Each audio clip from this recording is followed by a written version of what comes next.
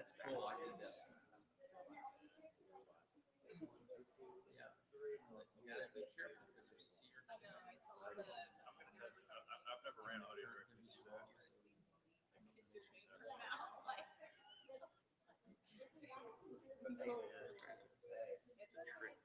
We're God's story, right? He's right. Yeah, so it is. I grew up in South.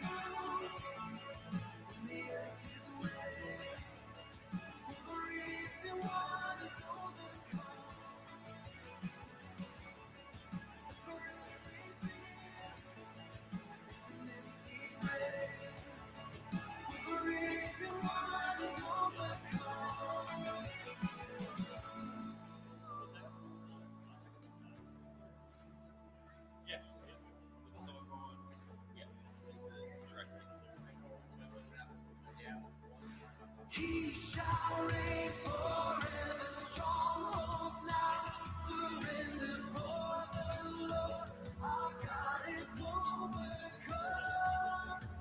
Who can be against us? Jesus, our defender, He is Lord, and He has overcome. He shall reign forever, strongholds now surrender for the Lord. Our God is overcome. Who can be against us? Jesus, our defender, He is Lord.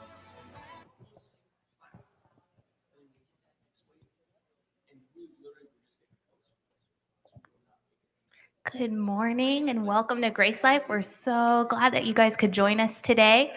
Something we love to do here is to just read and say the Grace Life welcome together. Just something that we stand on as a church. So together we'll say it, or if you just want to listen, this is for you today and this morning. To all who mourn and need comfort, to all who are weary and need rest, to all who feel worthless and wonder if God cares, to all who fall and need strength, to all who sin and need a Savior, to all who hunger and thirst after righteousness, and to whoever else will come. Grace Life Church opens wide her doors in the name of Jesus Christ and offers welcome. Amen. We'll now have a time of worship.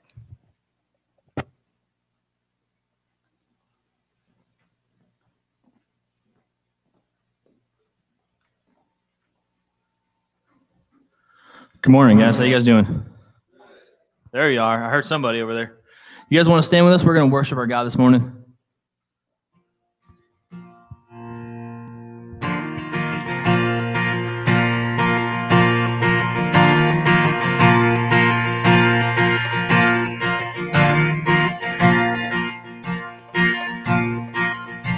Who you make it easy to love. You are good and you are kind. You bring joy into my life.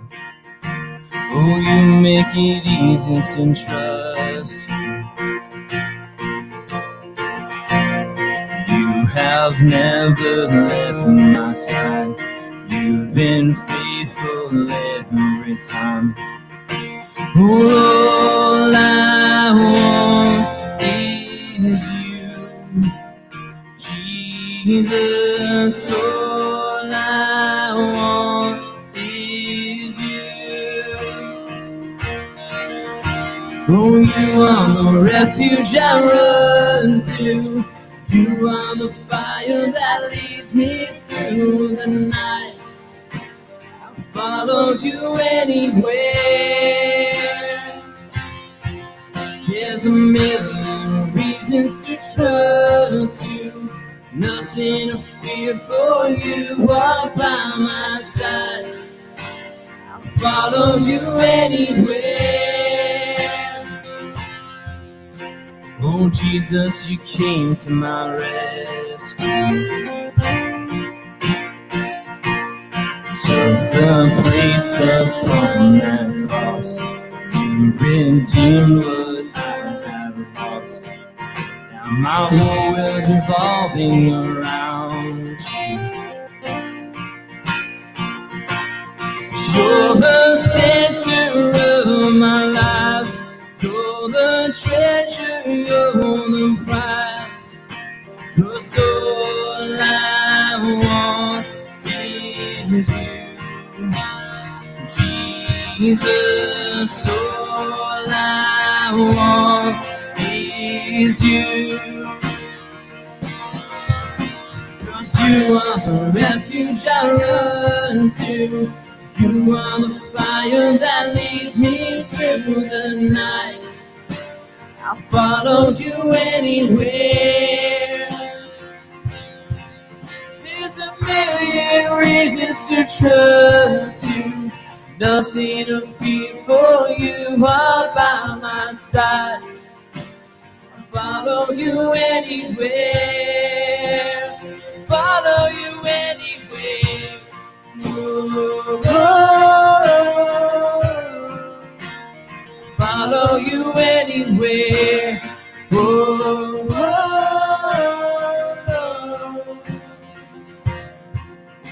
wherever you lead me, whatever it costs me, Lord, all I want is you.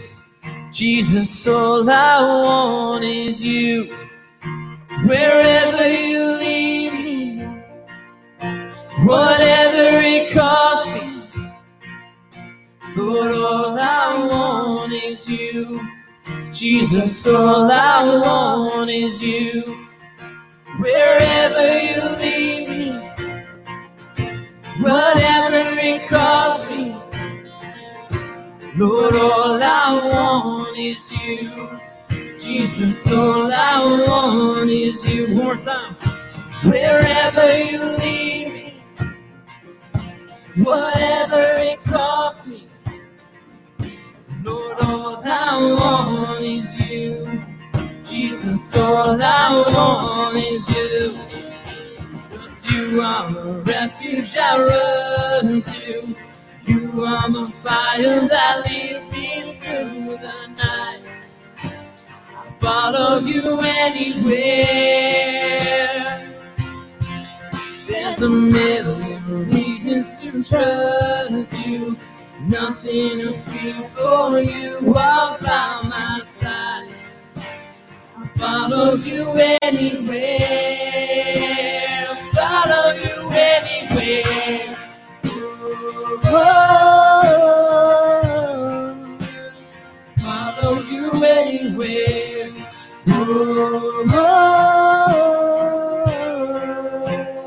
Follow you anywhere.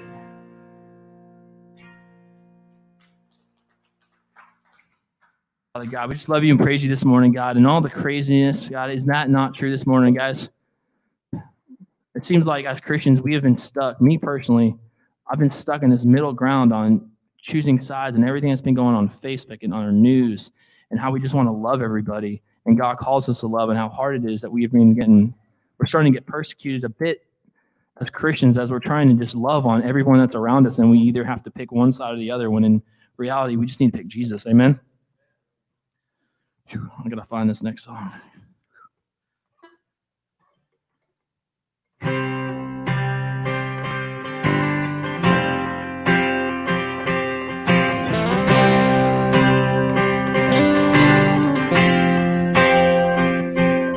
When darkness tries to roll over my bones, when sorrow comes to steal the joy I own, when brokenness and pain is all I know, I won't be shaken, I won't be shaken. My fear doesn't stand a chance when I stand in your love. My fear doesn't stand a chance when I stand in your love. My fear doesn't stand a chance when I stand in your love.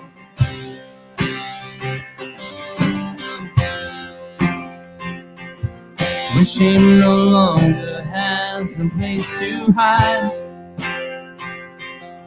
and I am not a captive to Christ,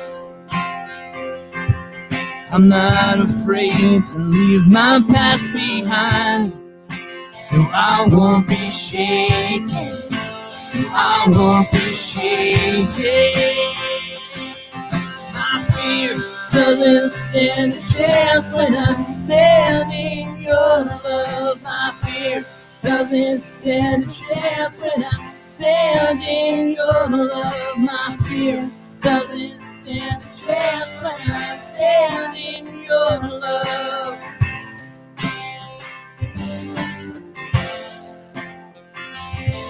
This power that can break off every chain, this power that can empty out a grave, this resurrection power that can save, this power in your name, power in your name. One more time. This power that can break off every chain, this power that can empty out a grave, this resurrection power that can save, power in your name, power in your name. My fear doesn't stand a chance when I stand in your love. My fear doesn't stand a chance when I stand in your love. My fear doesn't stand a chance when I stand in your love.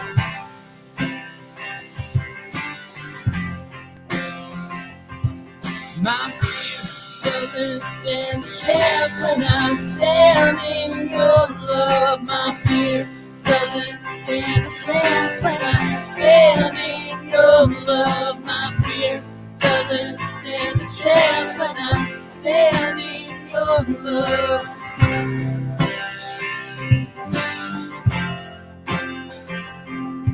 And I am standing on the rock.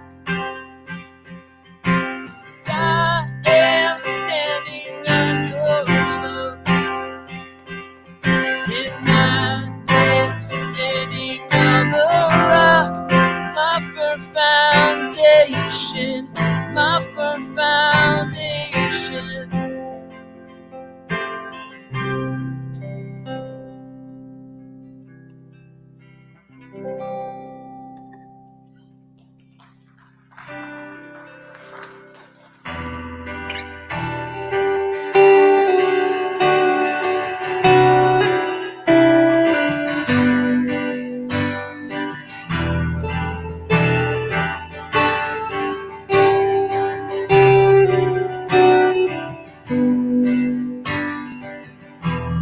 Before I spoke a word, you singing over me.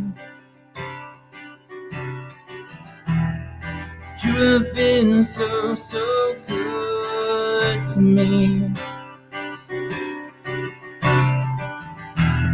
Before I took a breath, you breathed your life in me. You have been so, so kind to me. So overwhelming, never-ending, reckless love of God. Oh, it chases me down, fights till I'm found, leaves the 99. I couldn't earn it, I don't deserve it, still you give yourself away.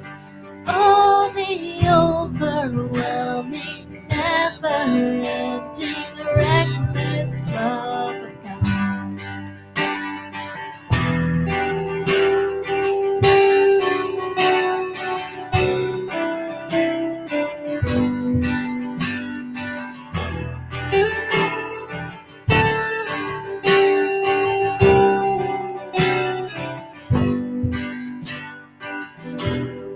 Now it's your foe, still your love above me.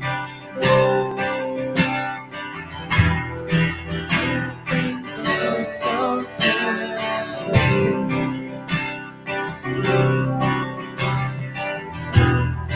I feel no you hitting all of me.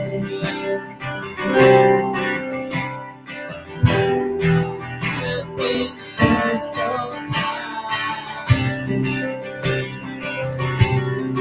You're the overwhelming, never-ending, reckless love of God. Oh, it chases me down, fights till I'm found, leaves the 99. I couldn't earn it, I don't deserve it, still you give yourself away. Oh, the overwhelming, never-ending, reckless love of God.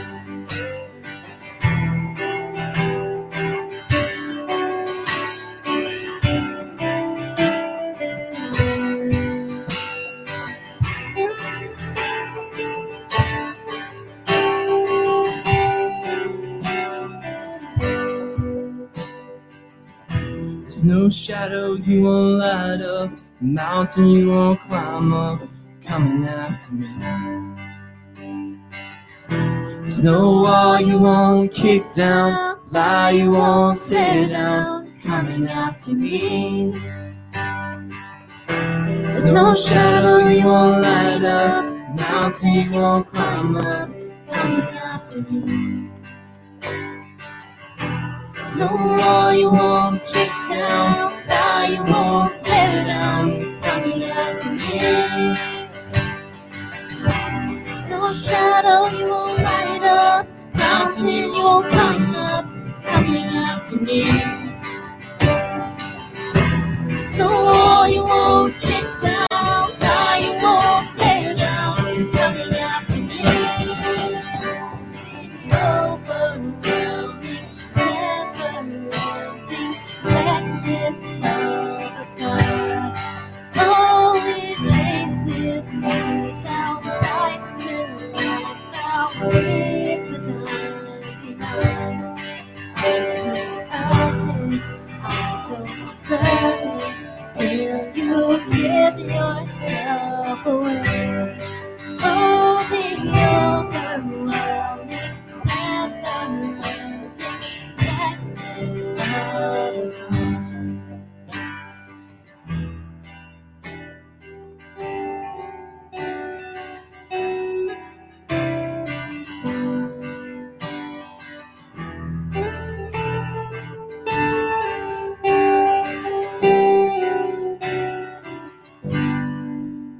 Father God, I just pray that would be the prayer, not only for us, Father, but for our lost brothers and sisters that are just waiting for you, but they're not going to understand why you are pursuing them, Father. But but that their eyes would be open, God, that you would use us to be able to minister to their heart and their soul, Father, through your word. That you would fill us all with the Holy Spirit as we go out and all this craziness, Father.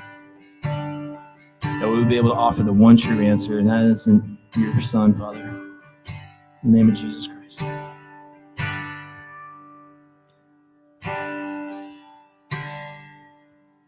Amazing grace, how sweet the sound that saved a wretch like me. I once was lost, but now I'm found. Was blind, but now I see.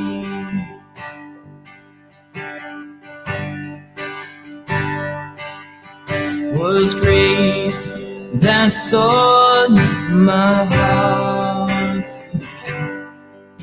and grace my fears relieved. How precious did that grace appear the hour I first believed. My chains are gone, I've been set free.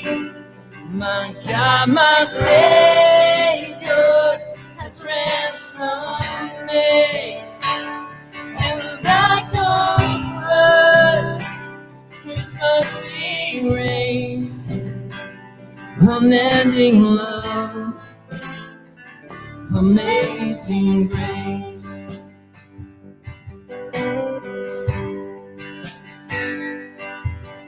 The Lord has promised good to me. His word my hope secures. He will my shield and portion be. As long as life endures, my chains are gone, I've been set free. My God, my Savior has ransomed me.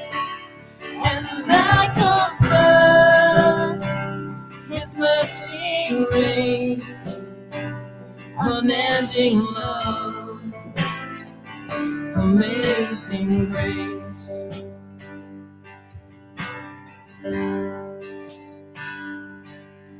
The earth shall soon dissolve like snow. The sun forbear to shine, but God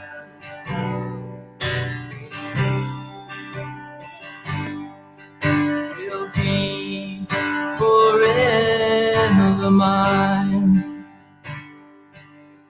Will be forever mine. You are forever mine.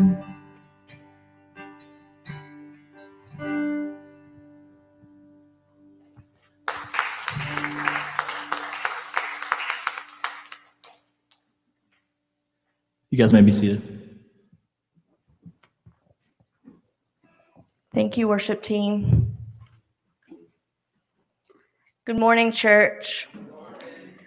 For you that don't know me, I'm Courtney Wampler. I am one of the children's coordinators here, and I just want to say that kids, we miss you in the back, but my heart is swelling by watching you guys worship in here with us and with your parents, and as soon as we can get you back to learning with us, we will do that. But I'm so rejoicing with the Lord and seeing you guys with us in here. Our scripture for today is Isaiah 40, beginning at 25 through the end of the chapter. So if you will turn your device, your Bible, or it's on the screen. Isaiah 40:25. To whom then will you compare me, that I should be like him, says the Holy One? Lift up your eyes on high and see who created these. He who brings out their hosts by number, calling them by name, by the greatness of his might, and because he is strong in power, not one is missing. Why do you say, O Jacob, and speak, O Israel, my way is hidden from the Lord, and my right is disregarded by my God? Have you not known? Have you not heard? The Lord is the everlasting God, the creator of the ends of the earth. He does not grow faint or weary. His understanding is unsearchable. He gives power to the faint, and to him who has no might, he increases strength. Even youth shall faint and be weary, and young men shall fall exhausted. But they who wait for the Lord shall renew their strength. They shall mount up with wings like eagles. They shall run and not grow weary. They shall walk and not faint. Amen.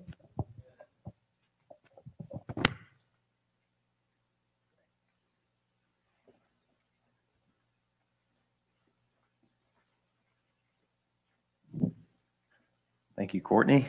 Well, good morning. If I have not had the pleasure of meeting you yet, I'm Tommy Clayton, and I'm the lead pastor here at Grace Life Church, and I'm grateful to be here today, and I already met a few new friends this morning. If I haven't had the opportunity to connect with you, I'd love to do that after the service here. Just a few housekeeping things that I forget to do every week. First of all, if you're watching from Facebook or from YouTube, welcome, guys. We miss you, and we're praying with you and for you, and we're grateful for the technology that enables us to worship together, even though we're socially distanced right now, and certainly support you in that decision to worship from home and to stay safe and to use common sense. But did want to greet you, and also want to let everyone know who's here. We have a Connect card in the back. If you feel comfortable, we're not printing any literature right now, but you're certainly willing, if you want to fill out a comment card here, give us some feedback on the service, ask a question about baptism, about membership. If you have a counseling need, we can help connect you to our counselor, Melissa Affalter, who works with Fieldstone Counseling. And also, if you're wondering how you can give, we've never passed an offering plate here. I think we did the first year, but we have a donation box in the back that you're certainly welcome to give as God enables you, and we're thankful that our people are giving. Or if you're from home and you're wondering, you can go to our website, and there's a tab up at the top that lets you know how you can give right now via digitally. So why don't we pause for a minute and pray, and then we're going to jump right in to this amazing passage in this amazing book with an amazing message that God has for us. Let's pray. Father in heaven, thank you for the words we have already sang. We are forever yours. We belong to you. You have made that promise to us. You have sealed it in the very blood that your Son shed on our behalf. You have absorbed the wrath and the fury and the justice of God on our behalf, Lord, so that we could enjoy the blessing and be a part of your family, be bought, be justified, be cleansed, be sealed, be filled, and be in your kingdom and in your family forever, Lord, and never run the risk of being kicked out or rejected, even though we feel that way sometimes, just like the people in this passage felt that way, Lord. We grow weary and fatigued, and we get exhausted, and we wonder what's going on, Lord. Has something changed in the dynamic of our relationship with you? I know a lot of people have felt that, and a lot of people are feeling that right now in our country, especially in Florida right now, Lord. And I pray that this message would encourage them the way that studying it and reading it and considering it has encouraged me, and the people from home as well. Be with us, Lord. Come and fill our hearts and our minds with divine truth. Remove anything that would hinder or distract us. Take us away from receiving this word from you. We pray this in Jesus' name. Amen. So Isaiah chapter 40. And today I'm going to talk about weariness. That's the title of the message, A Word to the Weary, because that's the theme that I'm hearing from so many people right now, and the circles of life that I walk in. And it's also the vibe that I'm picking up on from a lot of Christians, not just you, but other Christian leaders that I'm friends with. I'm in a network of local churches together and talk to those pastors and leaders, and to a man, they're all saying not only are they struggling with growing weary, but it seems to be a common theme in the people and their congregations who are fighting to follow Jesus. You know, when COVID-19 first hit way back in, when was that? March? February? I mean, I can't believe it's almost July. That absolutely blows my mind that we're about to celebrate July 4th, doesn't it? Where'd the time go? But rewinding the tape a little bit, back when COVID-19 first hit and the world went into lockdown, churches everywhere like ours were kind of scrambling. Like, how do we take our services online? How do we faithfully continue to shepherd people, provide resources for them, connect with them, and counsel them, and figure out a way just to care for people and continue to be the church who exists for the outsiders during a pandemic. And back then, if people would ask me, and they did, how are you doing? I would say, man, I'm busy. I'm crazy busy, just like everybody else in the church. And you fast forward the tape, now it seems like we're about to enter phase 3 of reopening, and then we step back, and I guess we're in phase 2 now, or maybe phase 1, or who knows what the news is telling us to do, right? Now, if people were to ask me how am I doing, I'm not crazy busy, even though I am, just like you probably are.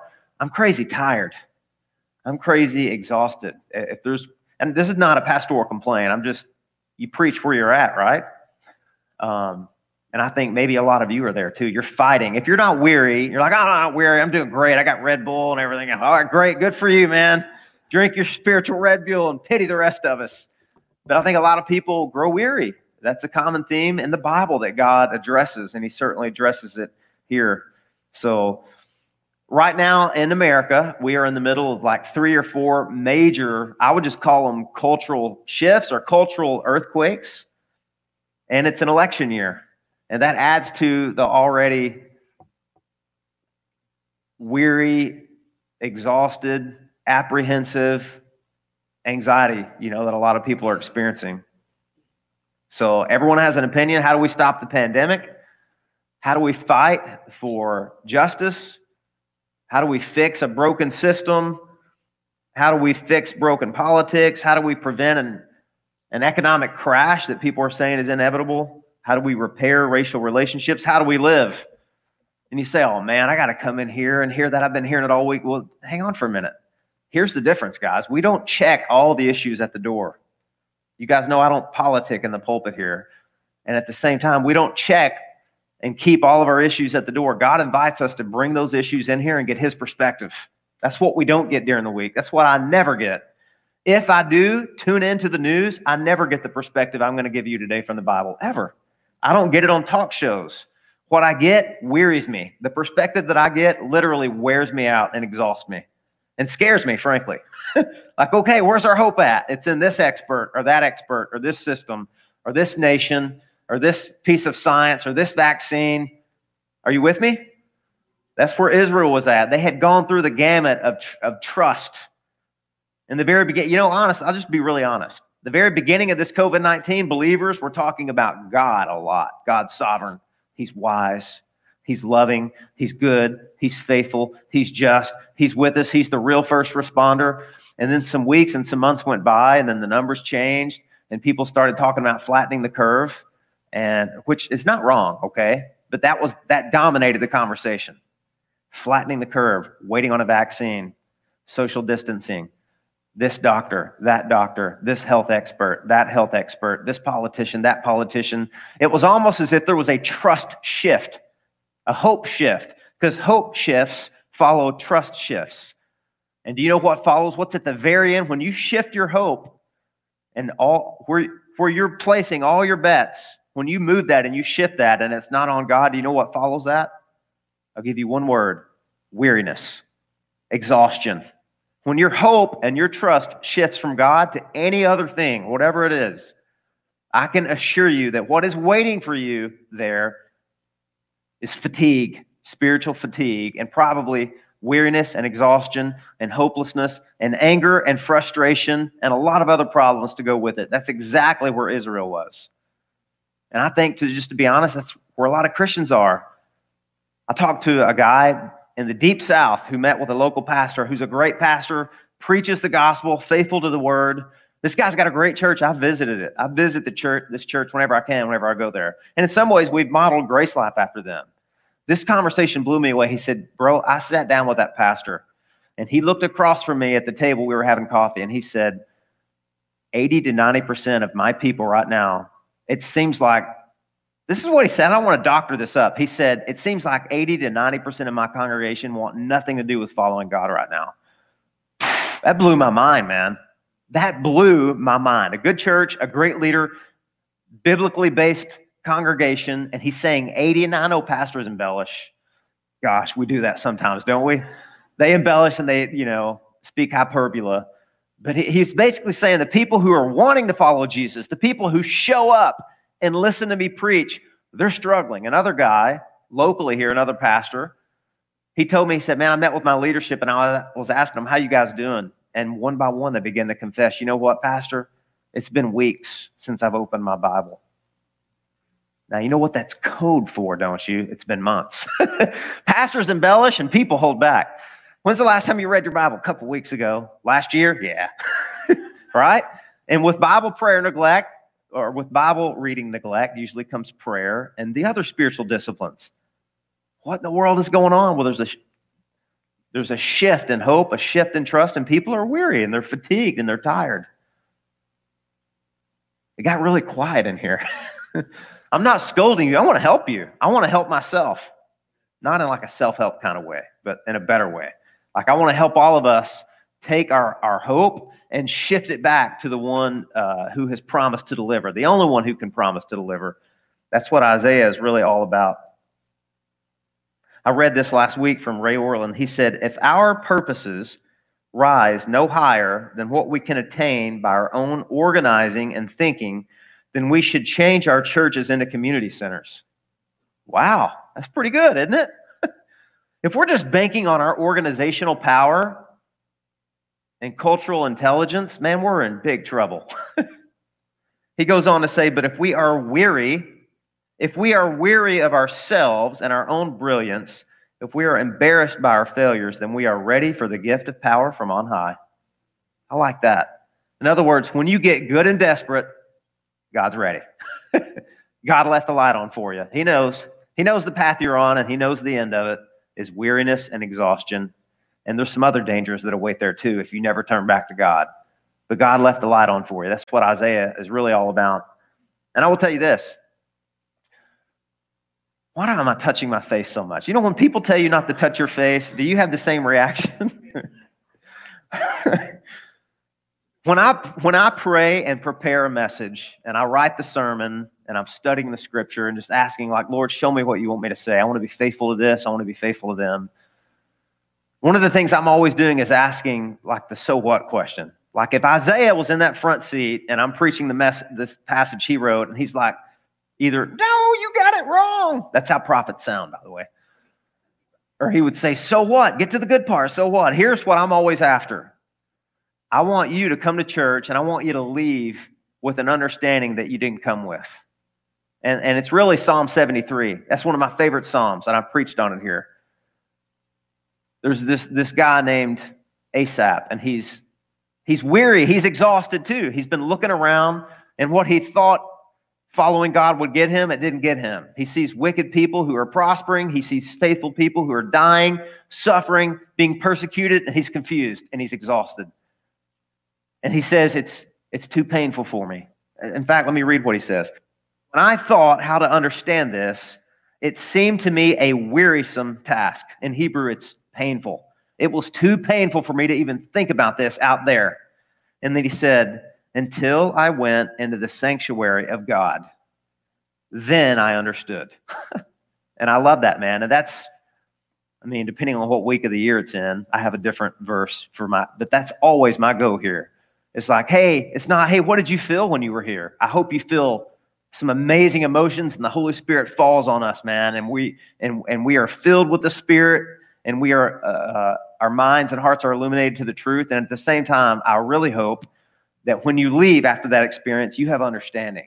You have gained an understanding, because if you don't, I feel like in some ways I've failed you, because that's what the Bible promises, to give you God's perspective, to give you understanding that you're not going to get out there, They can't give you that.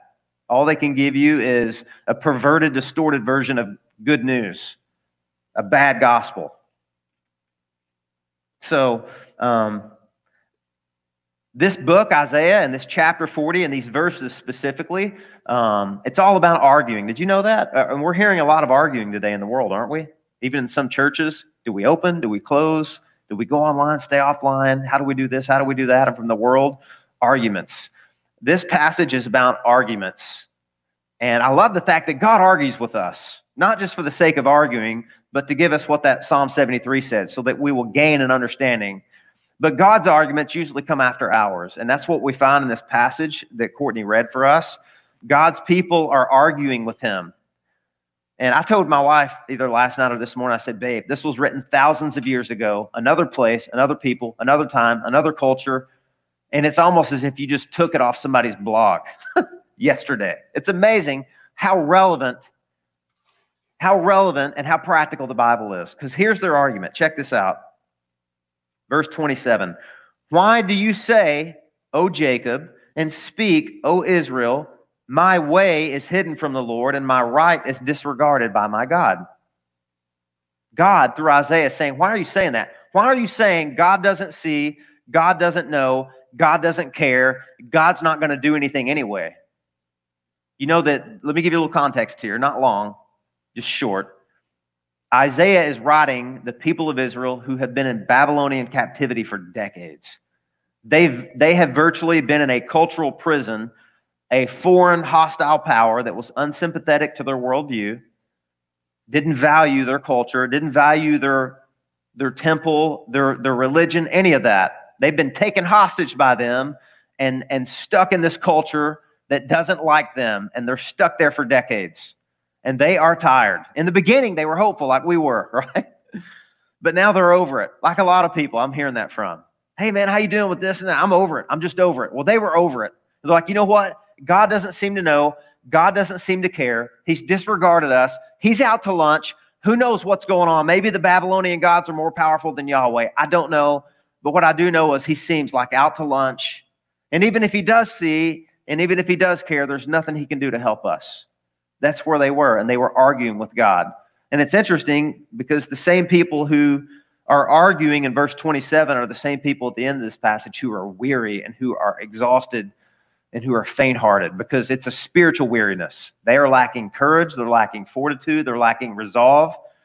They've like given up because they think God's given up. Those two things follow each other. If you think God's not for you, then man, you're done spiritually. How can you fight with a belief like that? You can't. And they didn't, and we won't either.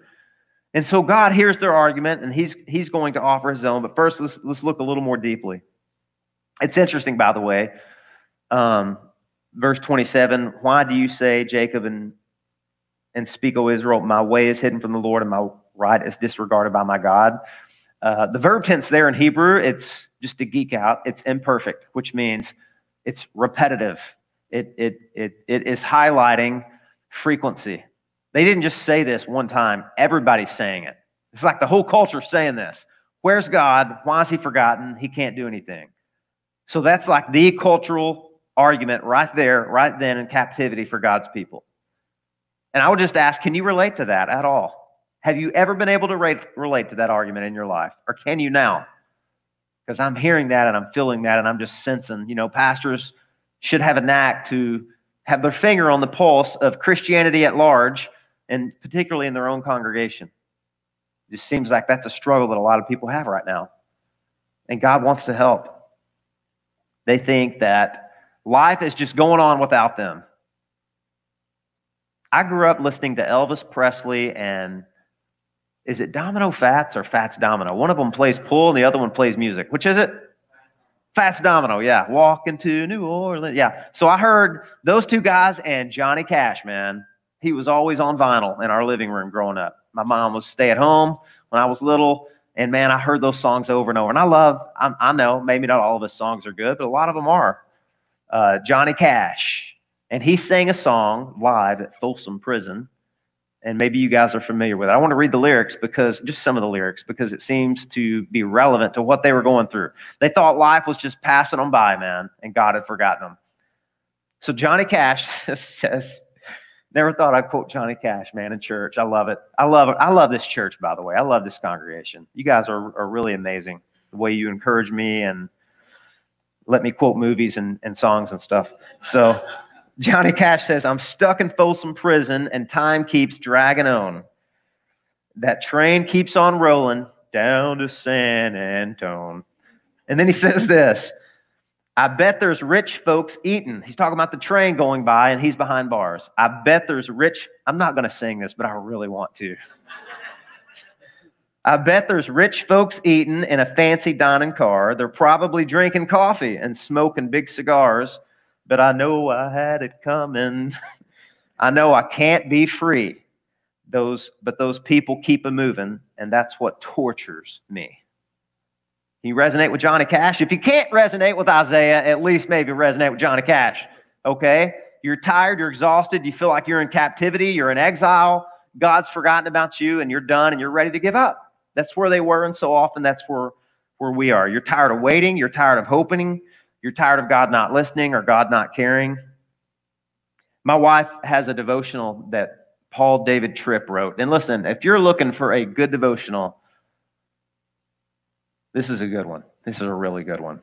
And man, I see my wife reading this thing every morning. So you know what's good. She's stuck with it. So recently she shared this one. This is what Paul David Tripp says. Now I'm talking about the complaint that these people were reiterating to themselves. You know, we talk to ourselves and we listen to ourselves. Did you guys know that? You came to church to get this mind-blowing perspective, right? Earth-shattering. Did you know that you listen to yourself more than you do anybody else? So my question is this. What are you telling yourself? What message are you preaching to you? And this is what Paul Tripp said. We just never stop talking to ourselves. We never stop preaching some kind of gospel to ourselves. It is a gospel of aloneness, partiality, poverty, inability, of functional hopelessness. Is that what it is? Or is it the true gospel of Jesus Christ, a gospel of hope, mercy, forgiveness, rescue, love, transformation, of never being alone, of never being without help, of one who is near, of one who cares, of a beautiful forever, a wash in victory? We're always listening to what we're preaching. Today, what kind of gospel will you preach to you, and what effect will it have on how you live? So the people in captivity were preaching a bad gospel to themselves. A bad gospel. You know what they were basically saying? There's no rest for the weary. Have you ever heard somebody say that to you? Have you ever said it yourselves or thought it? Can I just tell you, I know I'm not like attacking one-liners and hashtags. That is a lie. Don't you believe that for a minute, man. There is rest for the weary. But there's a particular condition for that rest that we're going to look at today. There's no rest for the weary. That's just as much of a lie as God helps those who help themselves. That's a false gospel. Both of those are. God helps those who are tired of trying to help themselves and have miserably failed. And there is rest for the weary in God alone, in Christ alone, right? Isaiah said that hundreds of years before Jesus ever even came on the scene. So they were preaching a bad gospel to themselves. God doesn't know, God doesn't see, God doesn't care, God can't help me anyway, I've blown it. And they were emotionally dysfunctional. So you've heard their argument, and maybe that's been your argument before. You wouldn't raise your hand and say that, but maybe you're struggling with that right now. Are you ready to hear God's response? He's got a great response, man, and it's much better than God's arguments are always better and more compelling and more hope-filled than our arguments. He demolishes our argument, but he does it with an elbow in our ribs and a smile on his face and love. This is what God says. I want to back up one verse. There's a reason why I started with verse 25, because in this chapter, God is asking his people 14 questions. Did you know that? God loves to ask questions. He loves to do that. That's so helpful to me when I read the Bible, because I need to be questioned. Do you? I need to be interrogated sometimes. My beliefs need to come under the scrutiny and the gaze of God and the Word, because God wants us to do a little inventory. He does. He wants to say, okay, you're tired, you're exhausted. I get it. But let's back up a little bit. What is it that you've been trusting in that has led to this? And how have those things you've trusted in served you? How have they left you?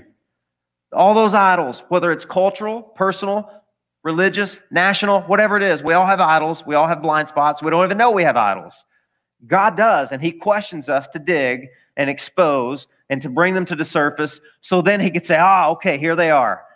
We had smoke, and then we dug down and we found fire, and then we found an altar of worship there, and then we saw those idols. Let's bring them up, and let's talk about your idols, and let's compare them to me. Don't you love that? God does that. He digs, he questions, he brings up the false idols, and he mentions a lot in this chapter. I can't preach on the whole chapter. God mentions a lot of idols, and I just find it striking that the conversation Americans are having right now is so similar, because he talks about nations and rulers and politicians and leaders. And then he talks about the cultural and religious idols, the false gods, the Babylonian gods. He talks about all those things.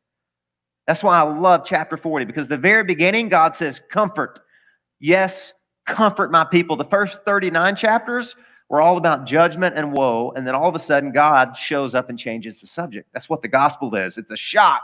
It's a surprise. There was judgment, and now there's comfort. God says, comfort, yes, comfort my people. Make way and make straight and flat the paths of the Lord.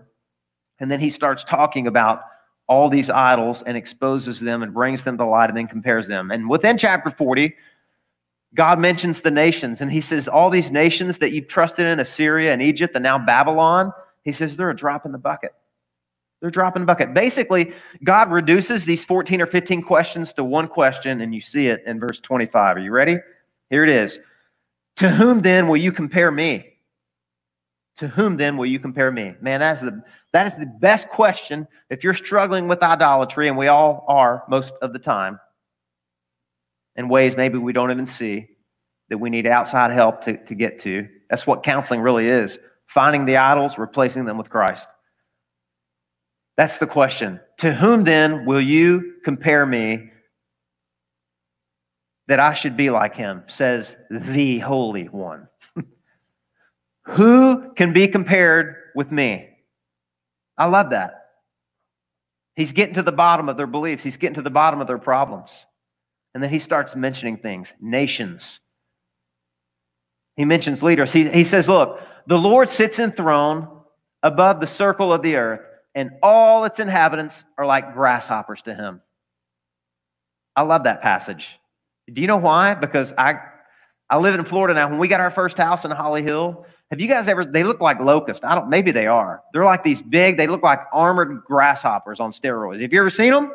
Now, I'm told if you're into gardening, and Marilyn Nugent can tell you this probably, those things are bad news, man.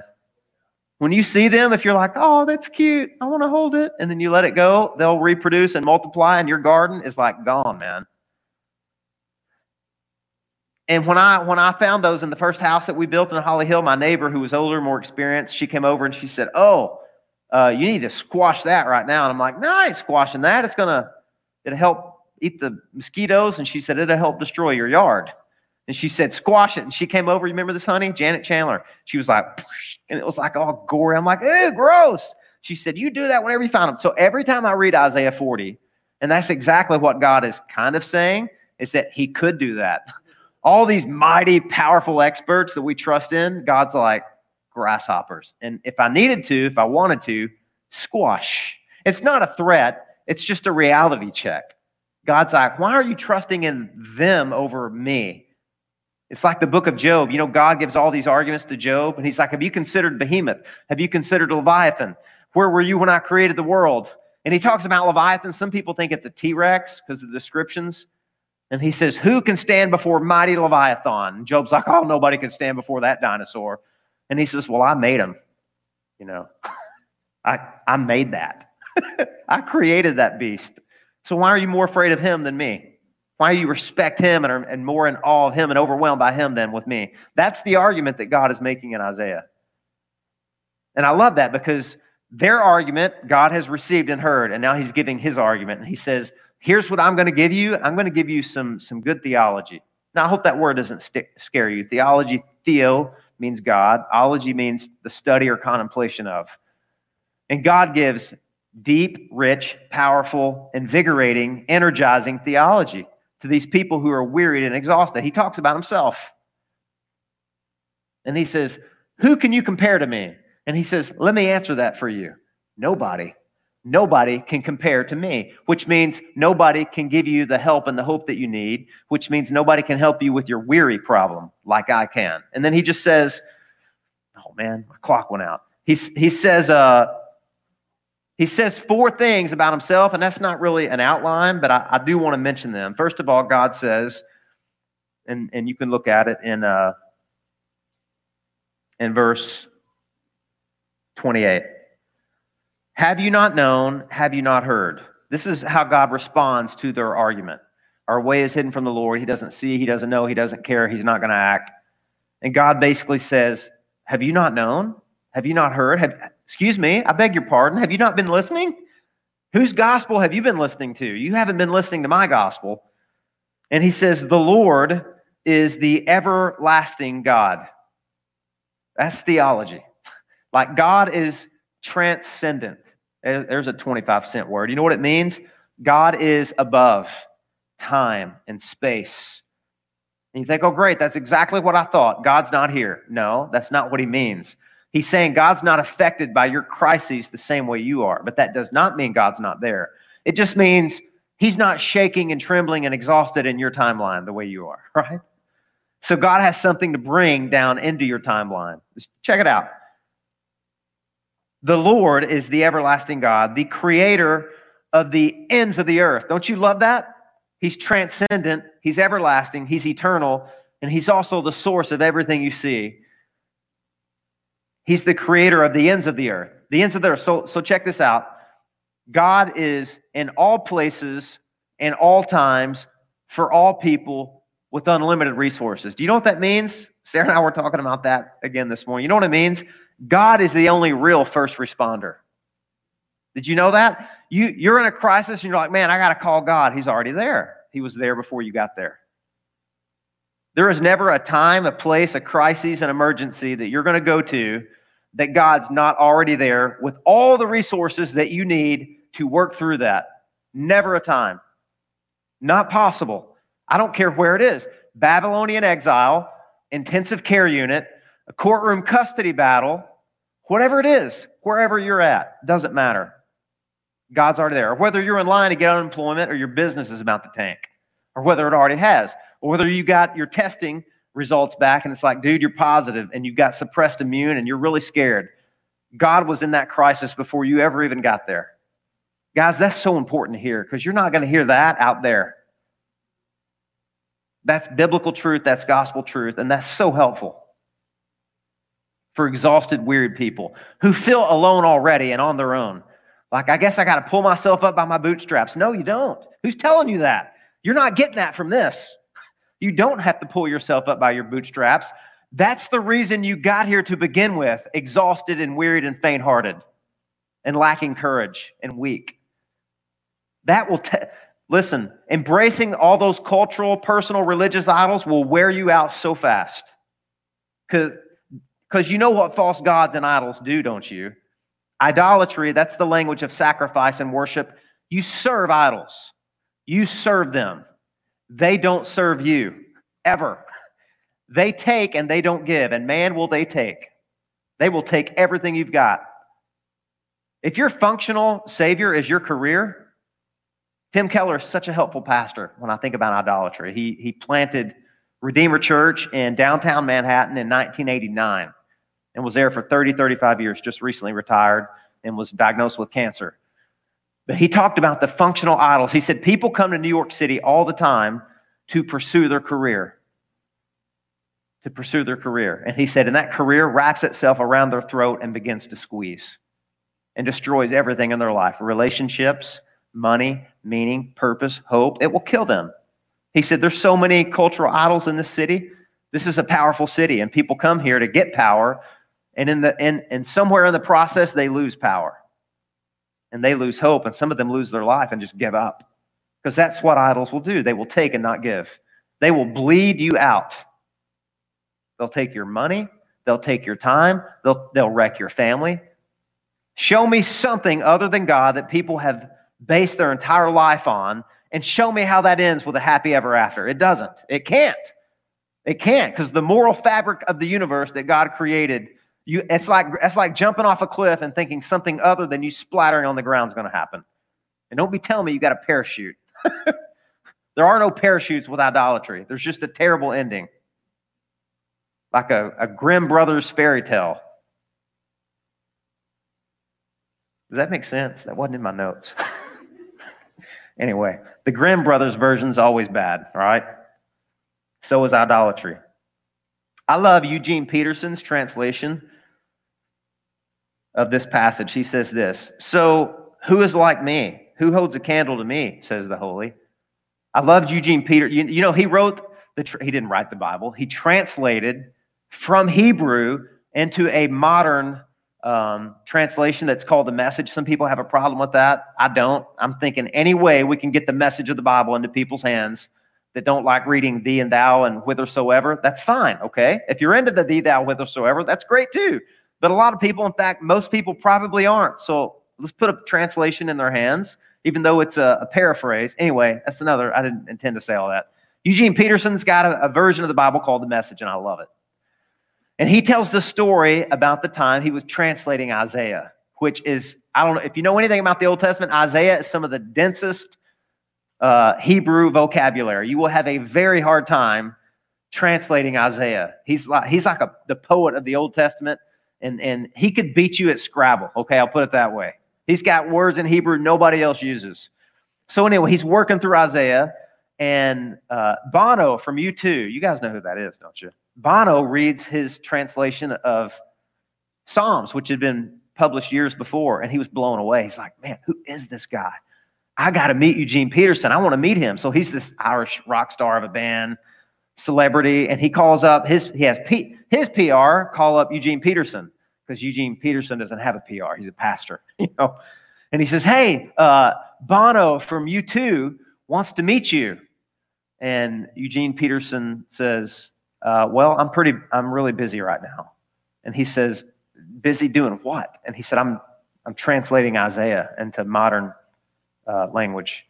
And he said, but bro, did you hear what I said? Bono wants to come and meet you. He said, bro, this is Bono. And to which Peterson, not Andrew Peterson, Eugene Peterson said, bro, this is Isaiah. Don't you love that? I got a feeling that Eugene Peterson was right thick smack dab in the middle of this chapter. Maybe he was translating this line to who then will you liken to me? Bono? I'm sorry, bro. You don't hold a candle to God, and neither does anybody else or anything else, any other created thing. Second fiddle to God, third, fourth, 10th fiddle to God. But I love that story, and throughout this chapter, Isaiah has been comparing all the cultural and religious and personal idols to God and showing how they differ, how they can't offer you anything. They take and he gives. They weary you and he replenishes and renews your strength. In fact, it's really humorous if you, just for a second, man, let's humor ourselves here. Because the Bible's funny sometimes. You got to know that these guys that are writing this, when God gives them like a zinger to put in, just to relate to their people, that's awesome. Check this out. Verse 18. To whom then will you liken God? Or what likeness compares with him? An idol! Exclamation mark. An idol! A craftsman cast it, and a goldsmith overlays it with gold and cast for it silver chains. He who is too impoverished for an offering chooses wood that will not rot. He seeks out a skillful craftsman to set up an idol that will not topple over, or that will not move, it says in ESV. Do you hear what he's saying? He goes, hey, just so we're on the same wavelength, guys, I just want to tell you about these objects that you're fashioning and forming into images of me. Just so that we're clear, you have to go and get somebody who's skillful to build them and put them together and mold them and carve them. And you have to use wood because it would really be embarrassing if your God rotted. Right? That'd be humiliating. And you have to attach silver chains to them so that nobody steals your God. That'd be terrible. Right? And then you have to get somebody that really knows what they're doing with the balance on the bottom, because if your God toppled over, that'd be embarrassing too. Do you get the humor there? He's like poking them a little bit. He's saying, hey, let's talk about your gods versus me. You got to carve them out of gold so they don't rot, and you got to get somebody who knows what they're doing so they don't fall over, and you got to put chains on them so nobody steals them. How's them idols working out for you, by the way? Don't you love that? God says, all those things you've been serving, your career, your health, your beauty, your image, How are those working out for you? Let's talk about it. I love that about the Bible. I love that. People think we're in stained glass prisons and we got hay in our hair and we're not in touch with reality. Oh, we're in touch. More in touch than a lot of people out there may be. Because God knows our heart. He knows how they function, and He wants to help. God is incomparable. He's incomparable. So I know I'm running out of time here, and we got some more things to do. So real quick, let me finish up here. And back in verse 25, when he says, "To whom then will you compare me that I should be like him?" He says something really strange and interesting. I found this strange because he's about to quote the argument that God doesn't see, God doesn't hear, God doesn't know, He's forgotten us, He's written us off, He's too busy, He's so high up, He's so transcendent. And then God responds with this. He says, "Lift up your eyes on high and see. Who created these?" And he's talking about stars. Who created these? He who brings out their host by number, calling them all by name, by the greatness of His might, and because He is strong in power, not one is missing. So God's countering their argument, and He's talking about stars. That's kind of interesting to me. And I don't know if you guys keep up with, I started to say NASCAR, NASA, different entity. I don't know if you keep up with the latest with NASA, but recently they released footage of the sun, our star, the sun, because we're in a heliocentric universe or galaxy or whatever it is. And it's the highest, the clearest, the less pixelated image of the sun on video that I've ever seen. And seriously, I don't know, some weirdo made this and he put it to the sound beat of this Navajo drum beat. And for 23 minutes, this thing played. I was studying to this last night. My family went somewhere and I was studying, and it's like, doom, doom, doom. And I'm watching this footage of the sun, and it's like I'm worshiping God, not the sun.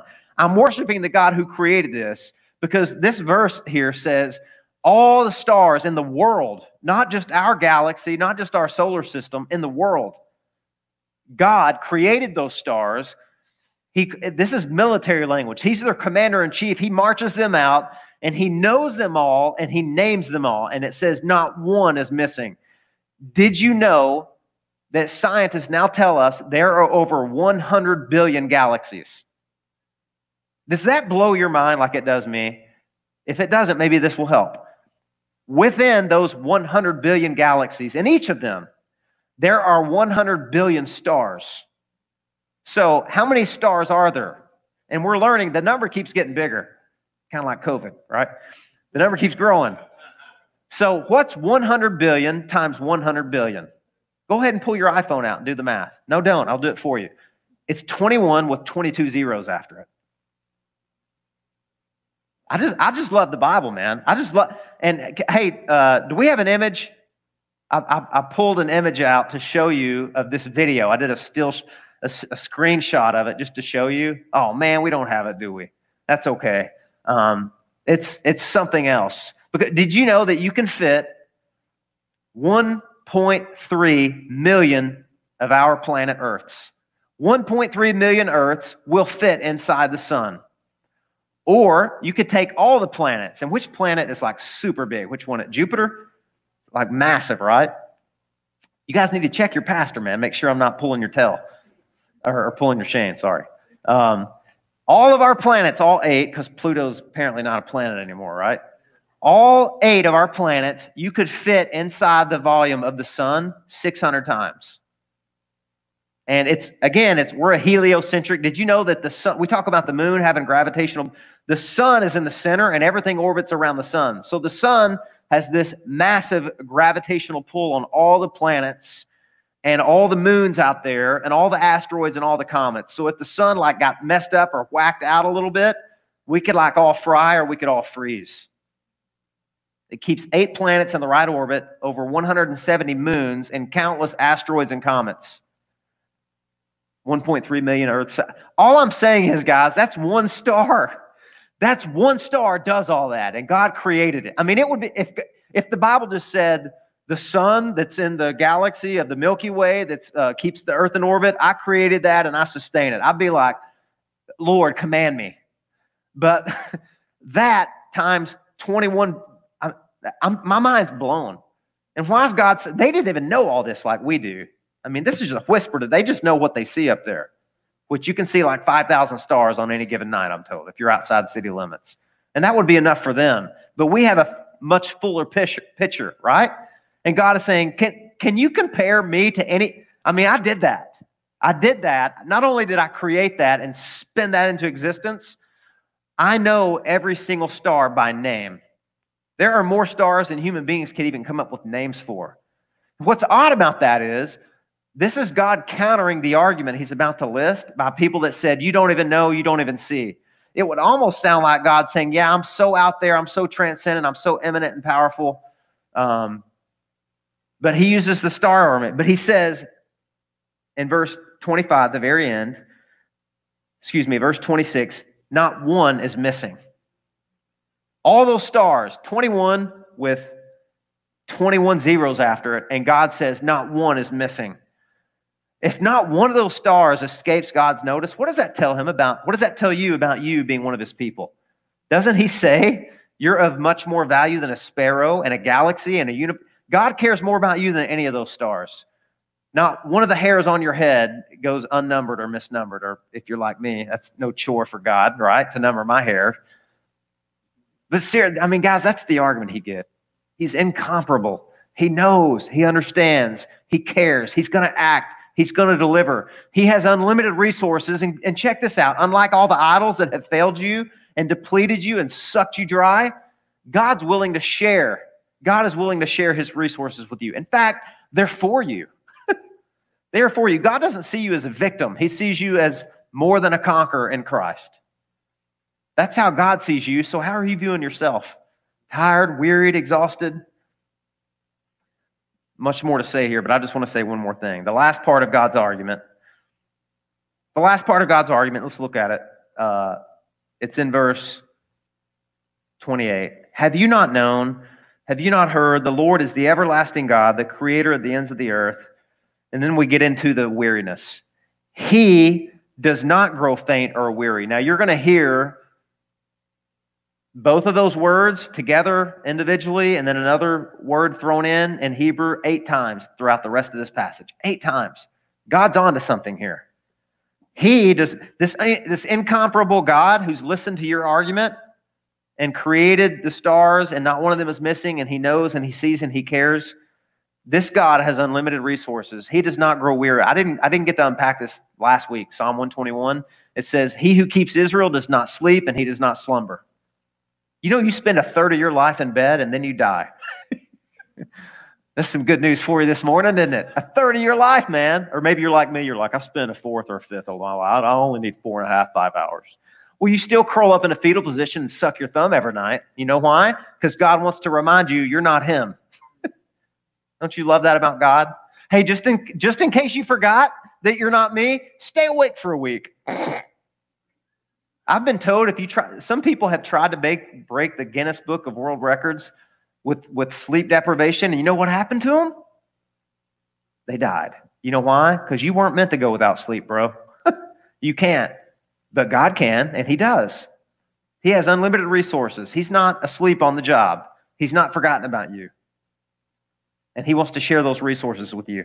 He does not grow faint or weary. His understanding is unsearchable.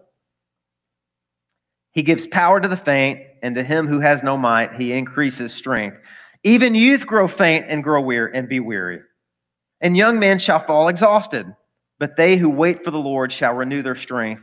They shall mount up with wings like eagles. They shall run and not grow weary. They shall walk and not grow faint. Don't you love that? God says, I don't care how. Okay, you're not weary. Let's say you're not weary.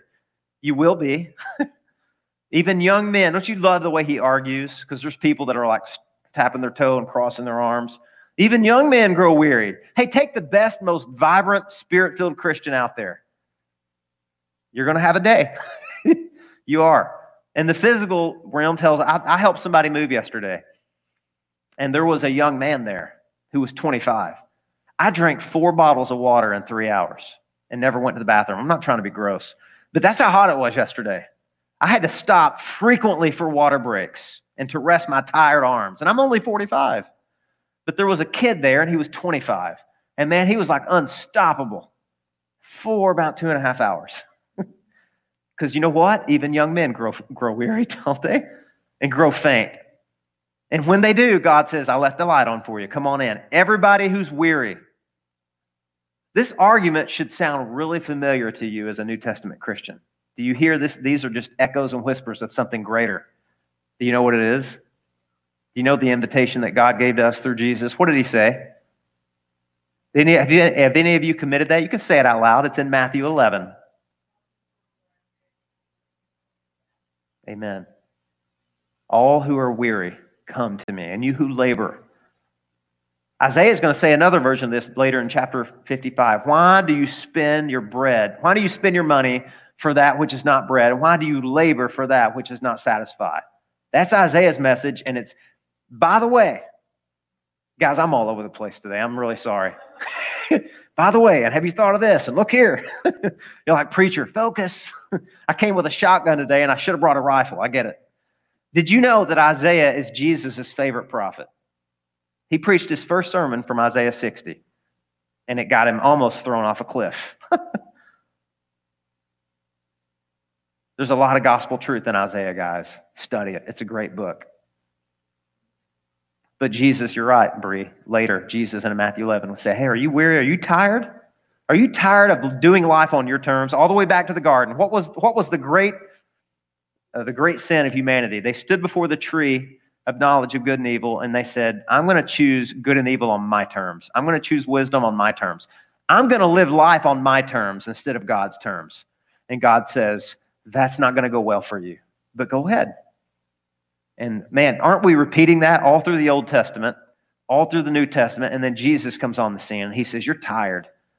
You're tired spiritually, you're tired physically, you're tired emotionally, you're tired culturally, all of those things. And he says, and I'm the answer. I have the strength that you need if you wait on me and if you hope in me. See, that's the condition. Check it out. Last thing he says here. But they who wait for the Lord shall renew their strength. I'm told in Hebrew that word renew means exchange. There's a change that happens. God says, tell you what, take your exhaustion and your burden and your sin and your guilt, and you put that on me, and I'll give you blessing and strength and forgiveness. Forget your idols. They're not going to help you. They're done. And you're done if you stick with them. Throw your idols away. I'm incomparable. I've got resources I want to share with you. Let's trade. Let's exchange. If you wait, what's that word wait mean? It doesn't mean twiddle your fingers and do nothing. It means you're wrestling with God. People they're like, I knew it. I knew there was something to do. Well, listen, guys. God wants us to sow, right? Even in the New Testament in Galatians 6, he says, do not grow weary in doing good, but those who sow and hope shall reap a harvest. There's still work to be done, but you don't do it hopelessly. And for the idols, you do it with the Lord and for the Lord. That's what this passage is talking about. That's what it means to wait. It's interesting that God uses, in verse 27, look, he says, why do you say, O Jacob, and speak, O Israel? You know what he's doing? He's putting them back. He says, look, you're acting like victims here. You're forgetting that you belong to me. Remember, I made a covenant with your great-great-granddaddy, Jacob. And he also wants to encourage them, and Jacob was some character. His very name means usurper, trickster, huckster, deceiver, right? And God says, I turned Jacob into Israel. I turned a usurper into a prince. And the name Israel means to strive with God, to wrestle with God. And God is saying, as you wait on me, I want you to worship me. I want you to wrestle. I want you to fight for joy. I want you to hope in me. That's what he's saying here. And he says, and when you do that, I will renew. I'll exchange your weariness for my power and my strength. You know, I hate church marquees.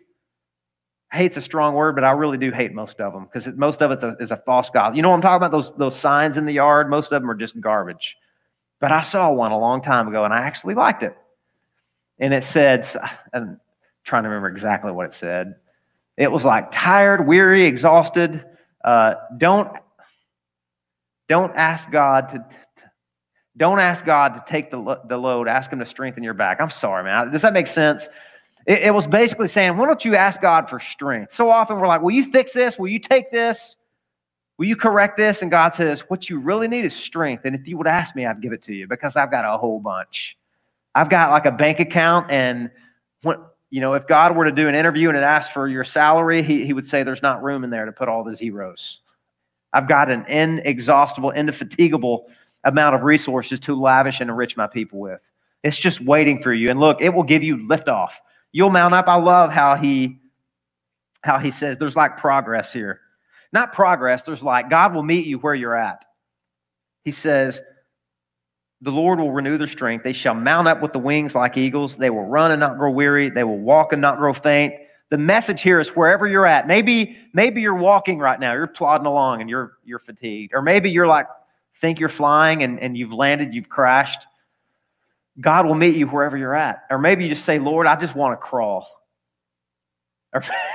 Or maybe you got a baby right now that I can barely remember when they can't crawl yet. But man, it's nice, isn't it? You don't have to baby-proof everything. They can't move. All they can do is roll.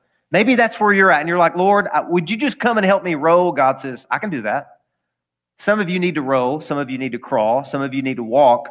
Some of you need to run. And some of you are ready for liftoff. And listen, the key to the power to do that rests in you coming to God. And maybe it's going to require repentance and you acknowledging, okay, my argument doesn't hold a candle here. I know there's been idolatry in my life. There needs to be a trust shift back to the one true, incomparable God in Christ.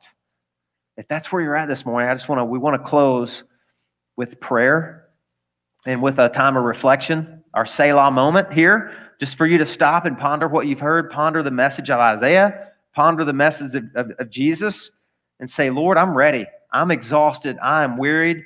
Maybe it's my fault. Maybe I've brought myself here by the things that I've trusted in and followed after and hoped in. And God has a better plan for you. And He is ready right now. There is nothing stopping you from coming back to God except you. So stop preaching that false gospel to yourself this morning and say what Isaiah says. God is ready. He's got strength. Are you ready to receive it? He has it for you. He would love nothing more than to give that strength to you because He gets glory from that. He is a giving God. It's His favorite thing to do. Will you pray with me? Band, you can come. Worship team. Lord, thank you so much that we have these amazing promises that are all made possible because of Jesus Christ. So Holy Spirit, bring conviction, bring clarity. Make this truth come alive. It's just ink on paper and words spoken through a microphone without your Spirit to come, God, and do that. Help us just as we reflect now before we recognize a new lay elder at our church, a very exciting Sunday morning, Lord. I pray we would all take time to just reflect and pray about the message we've heard and how you might want to use that in our life, wherever we're at, whatever level of exhaustion we have suffered from or we're about to enter into, Lord. There's a big question mark over what the next few weeks and months and years maybe are going to look like for us as a nation, but it doesn't matter. Lord, we still have this promise. It's unequivocal. It's unconditional. And we're thankful for that.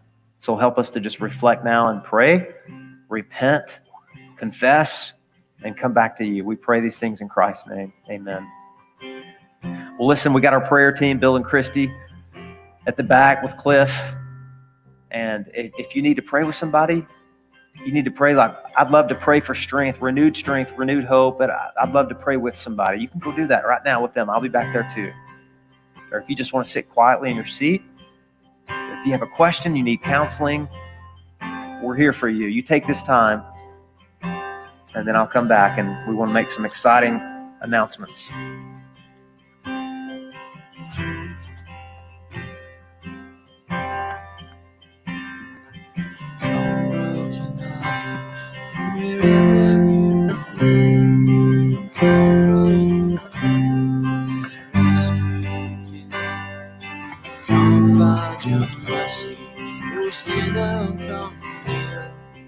Earth has no sorrow that heaven can. Earth has no sorrow that heaven can.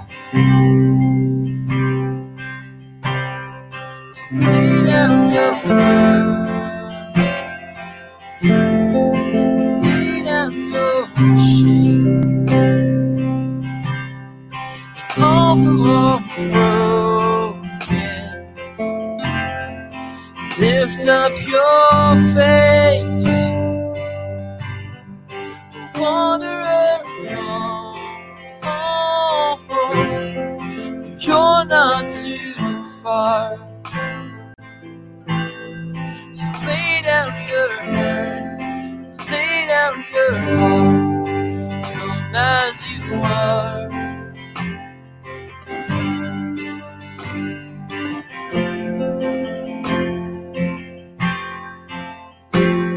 There's hope for the hopeless in all those who stray. Sit at the table, come taste the grace.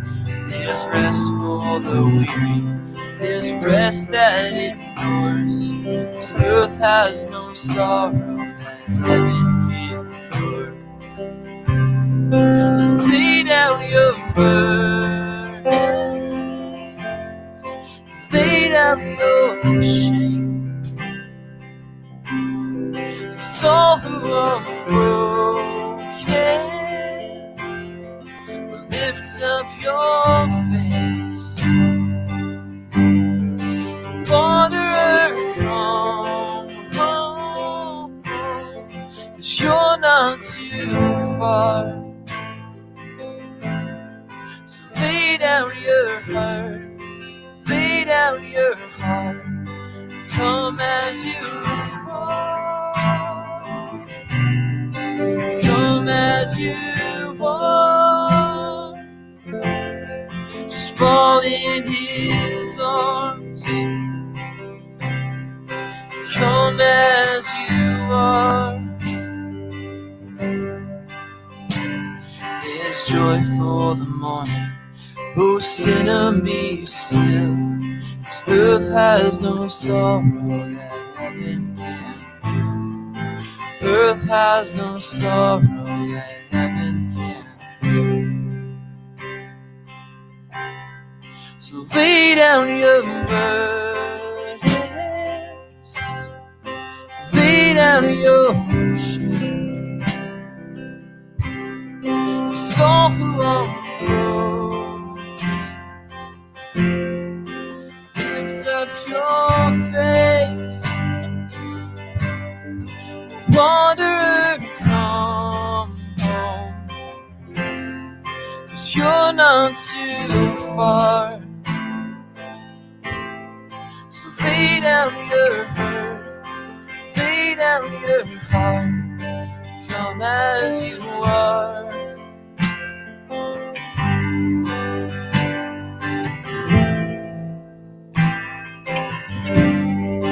Come as you are, come as you are.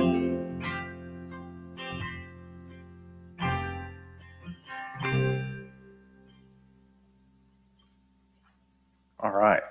Well, I am going to stand down here for the next part of our service because today is a really special day in the life of Grace Life because we are going to recognize what we believe God is leading our church to do.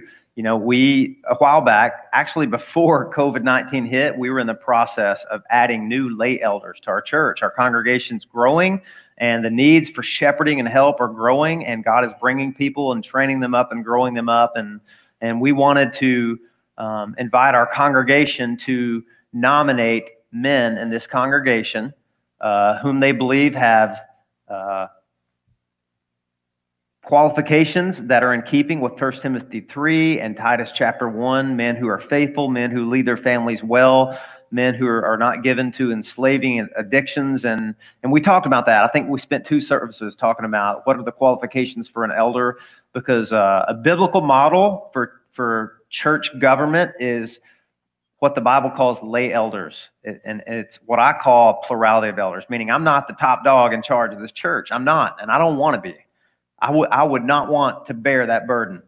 Some churches have one person that are smaller, and man, it's hard. It's a challenge. I think a model of church leadership that more accurately reflects the New Testament is called lay elders. And in the Bible that teach that. Do we have some of those slides, Matt, that we can pull up? This is what Paul said, writing to Titus, who was on the island of Crete planting churches there. That's what he said. This is why I left you in Crete, so that you might put what remained into order and appoint elders in every town as I directed you. So Here's the ramifications for a verse like that. Until you appoint and install elders into a church, there will be some order that is lacking.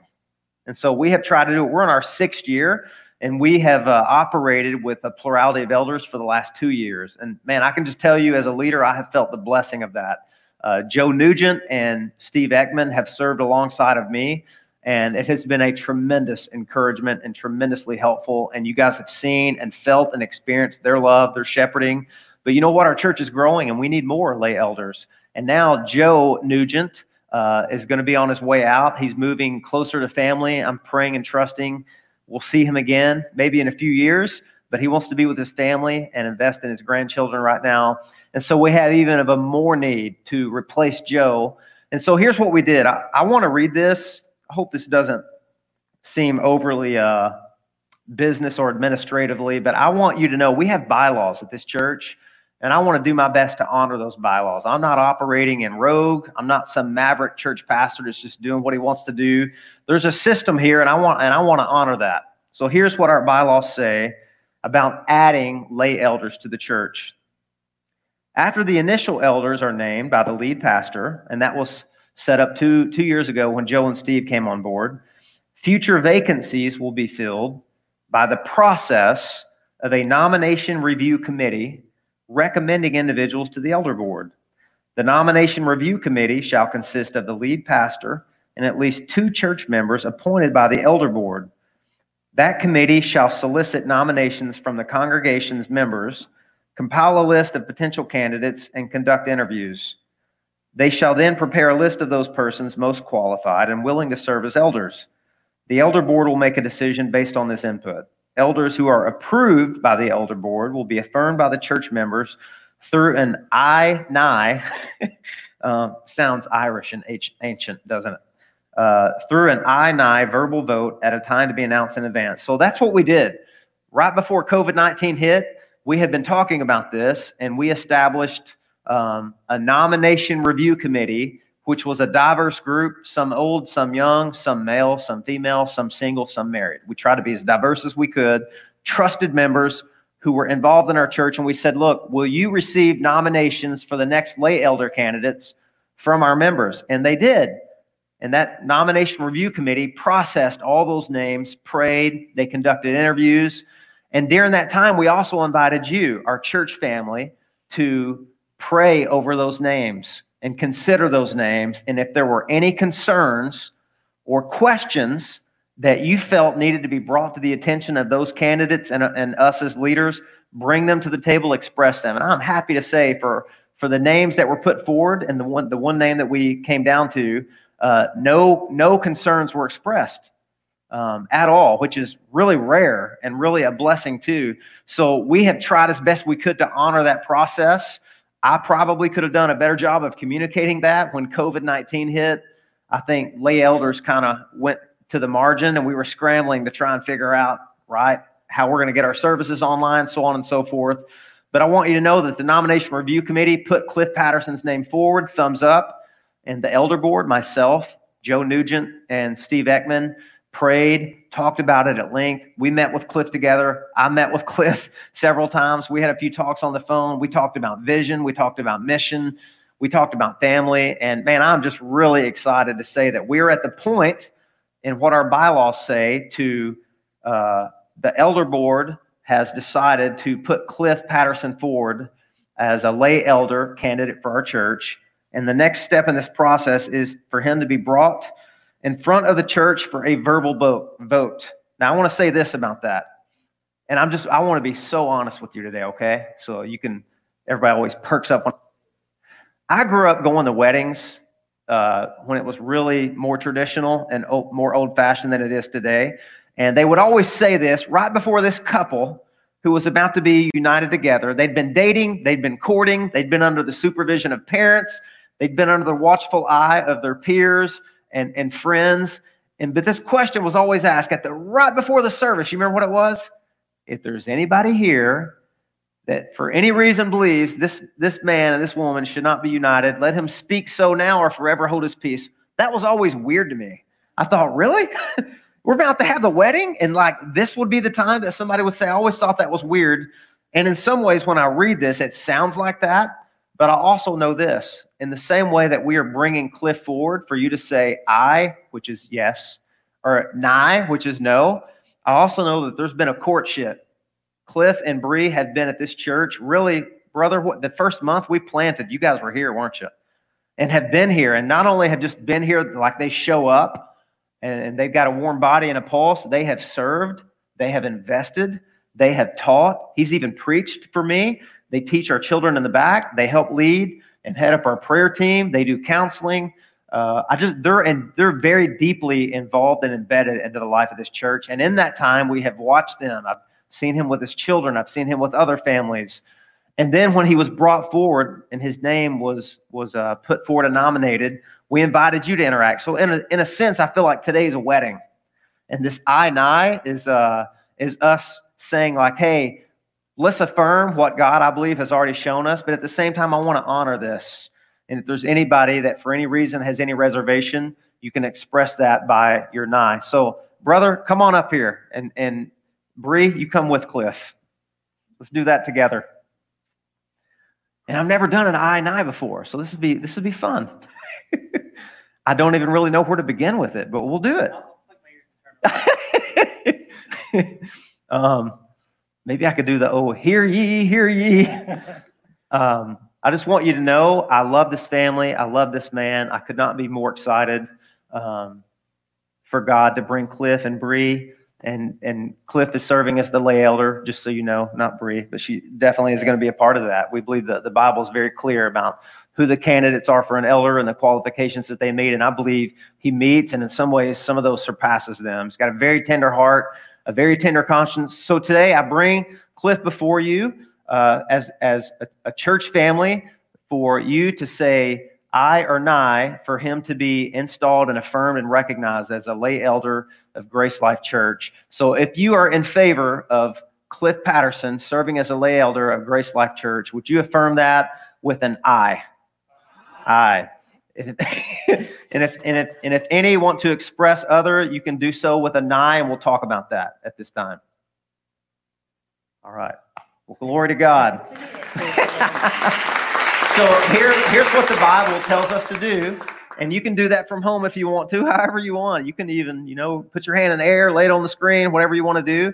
But I know with some of the numbers spiking with COVID-19, some people are a little more uneasy about laying hands on people. So normally what we would do is we would ask our whole church, whoever feels comfortable, come down here, and we want to lay hands on this brother, and we want to pray over him. If you have misgivings about that, I don't know, you may have misgivings about that. Like, keep your germs to yourself.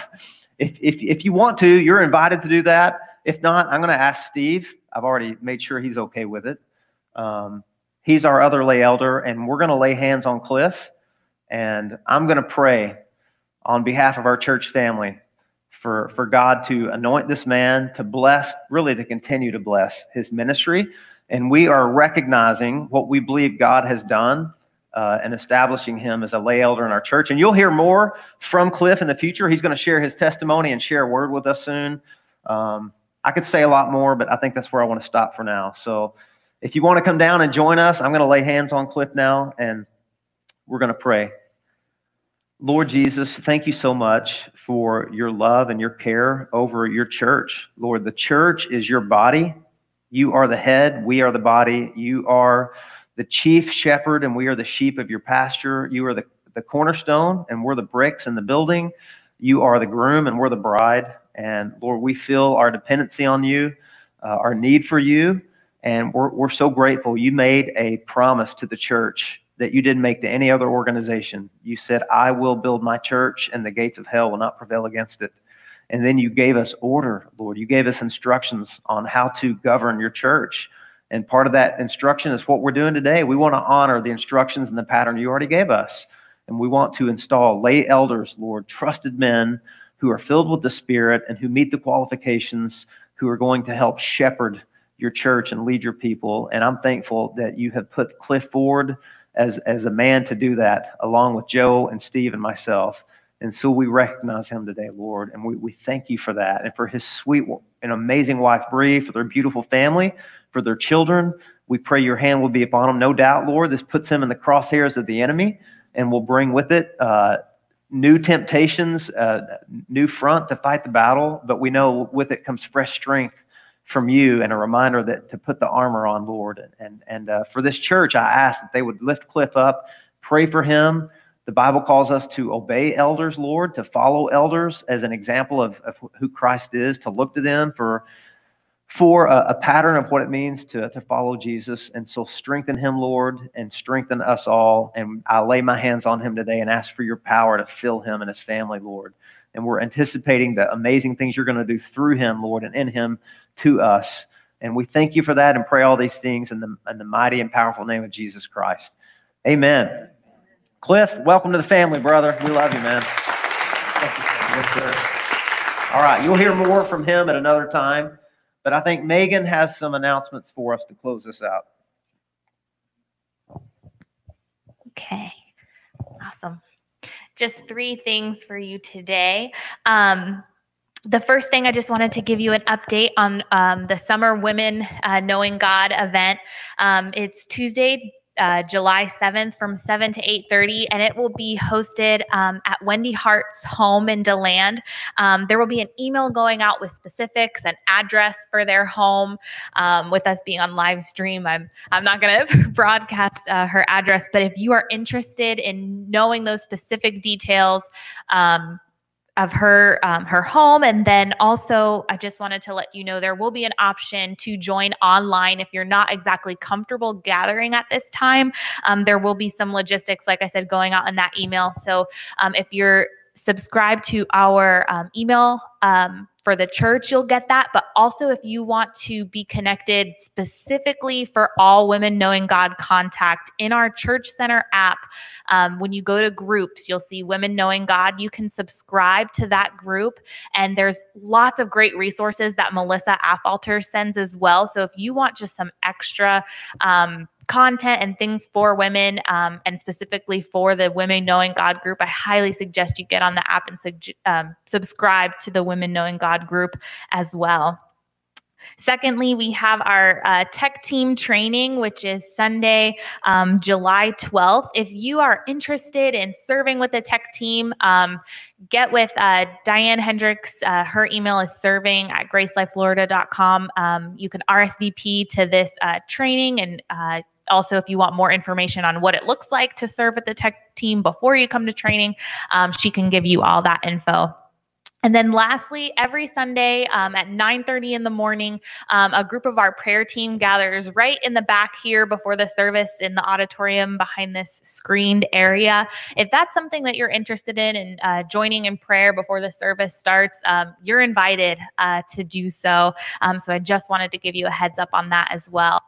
And then lastly, before we go, we'll say our charge together. So if you want to stand, and we will get started on that. I am a witness. I have been called to minister to my neighborhood in both word and deed. God has given me his word to equip me, his spirit to empower me, and his love to motivate me. I pledge my life for the gospel. You have been sent.